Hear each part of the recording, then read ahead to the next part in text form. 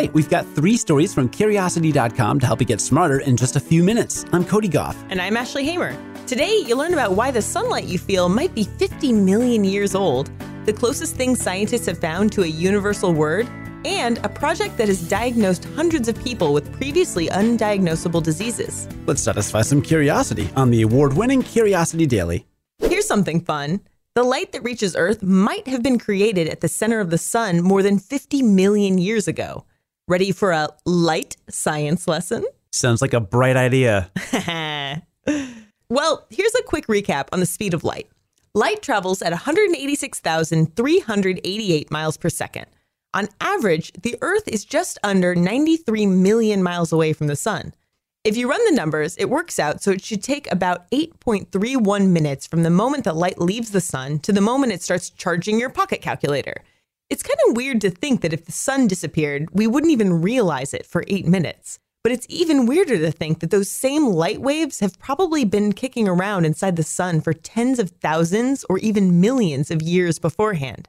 See, inside the sun, the photons, or light particles, don't make a straight dash. Instead, they take a path that's known as the drunkard's walk.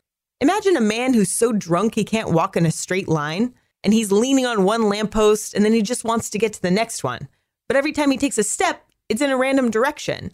To calculate how long it'll take for him to get to his destination, you take the number of steps that it would normally take, let's say it's 10, and square it.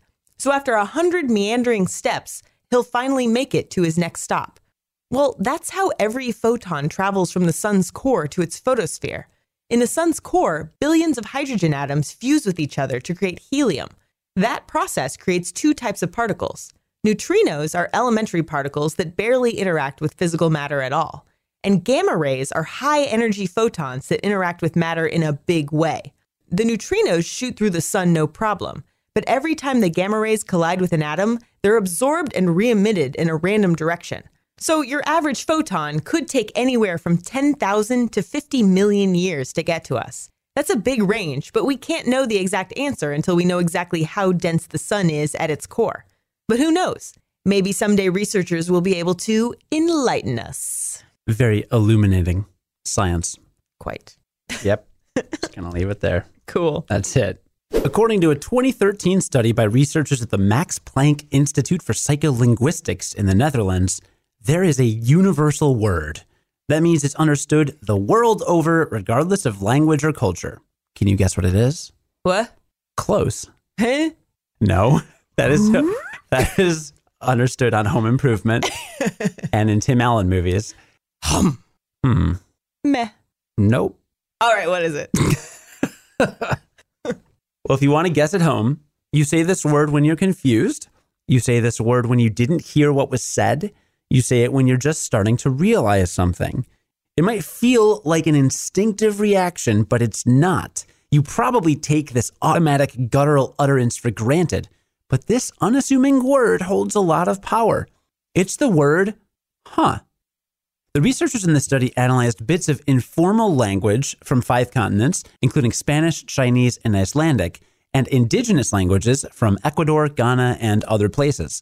Of the 31 dialects they compiled, they all had this one little word in common. But it wasn't just a short word in different languages.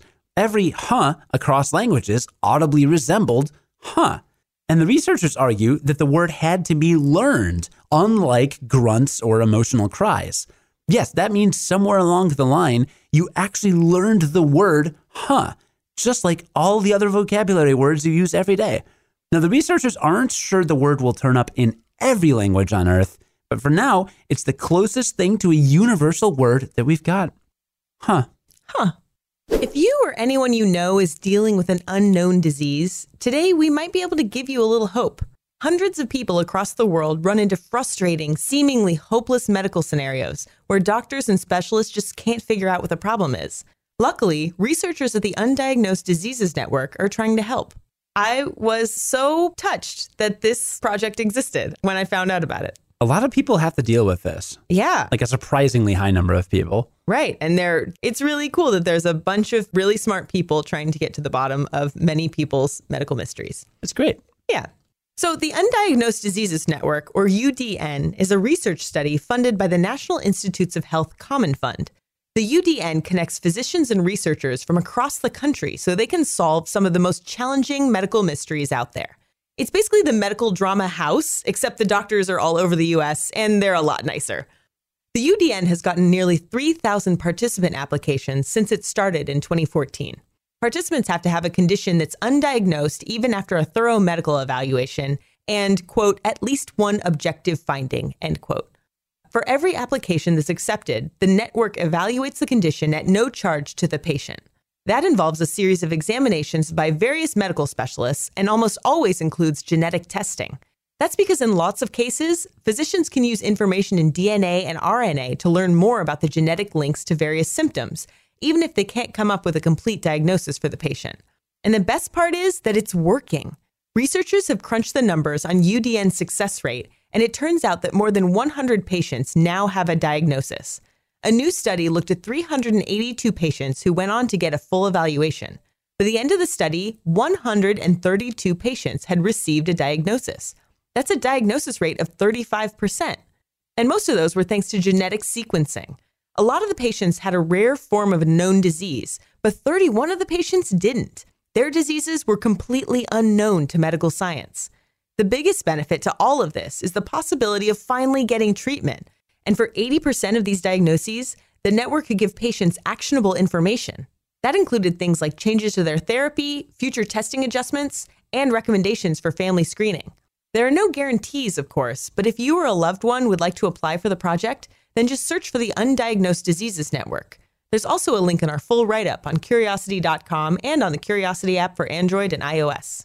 That's all for today, but I want to give a special shout out to a few awesome listeners who reviewed our Amazon Alexa flash briefing. Thank you so much, Juan Ma, Callie Diva, Meredith, Sean, and Mike for taking time out of your busy day to leave us a 5-star review. We genuinely appreciate it. Also thanks to Brian, Steve, Michelle, Kai, Rachel, Moosey, and Critter. We were really surprised to see as many reviews as we did, but we read every one of them. And like Cody said, we really appreciated all of them. Extra special hat tip to Fred Brown. I see what you did there in your review, and we always appreciate a review with a side of humor. Hope this comment isn't giving your write-up too much attention. And finally, thanks to B. Tate, Bill D., and Michael Kovich. And Danny and Brittany. Seriously, we can't thank you enough. At the very least, though, we can give you a sneak peek at what you can learn about on Curiosity.com this weekend. This weekend, you'll learn about 7 times people made bets on science, including some bets made by Stephen Hawking, a trick for remembering more passwords, how we can make things levitate using sound, 23 of the oldest words ever spoken, and more. And if there's something else you're curious about, then you can just email your question to podcast@curiosity.com, and we might answer it on a future episode. That's podcast@curiosity.com. And if you're looking for something to do this weekend, feel free to leave us a review on your favorite podcast app. Like we said, we really appreciate it. We'll talk to you again Sunday on the award-winning Curiosity Daily to help you learn something new in just a few minutes. I'm Ashley Hamer. And I'm Cody Goff. Have a great weekend. And stay curious. On the Westwood One Podcast Network.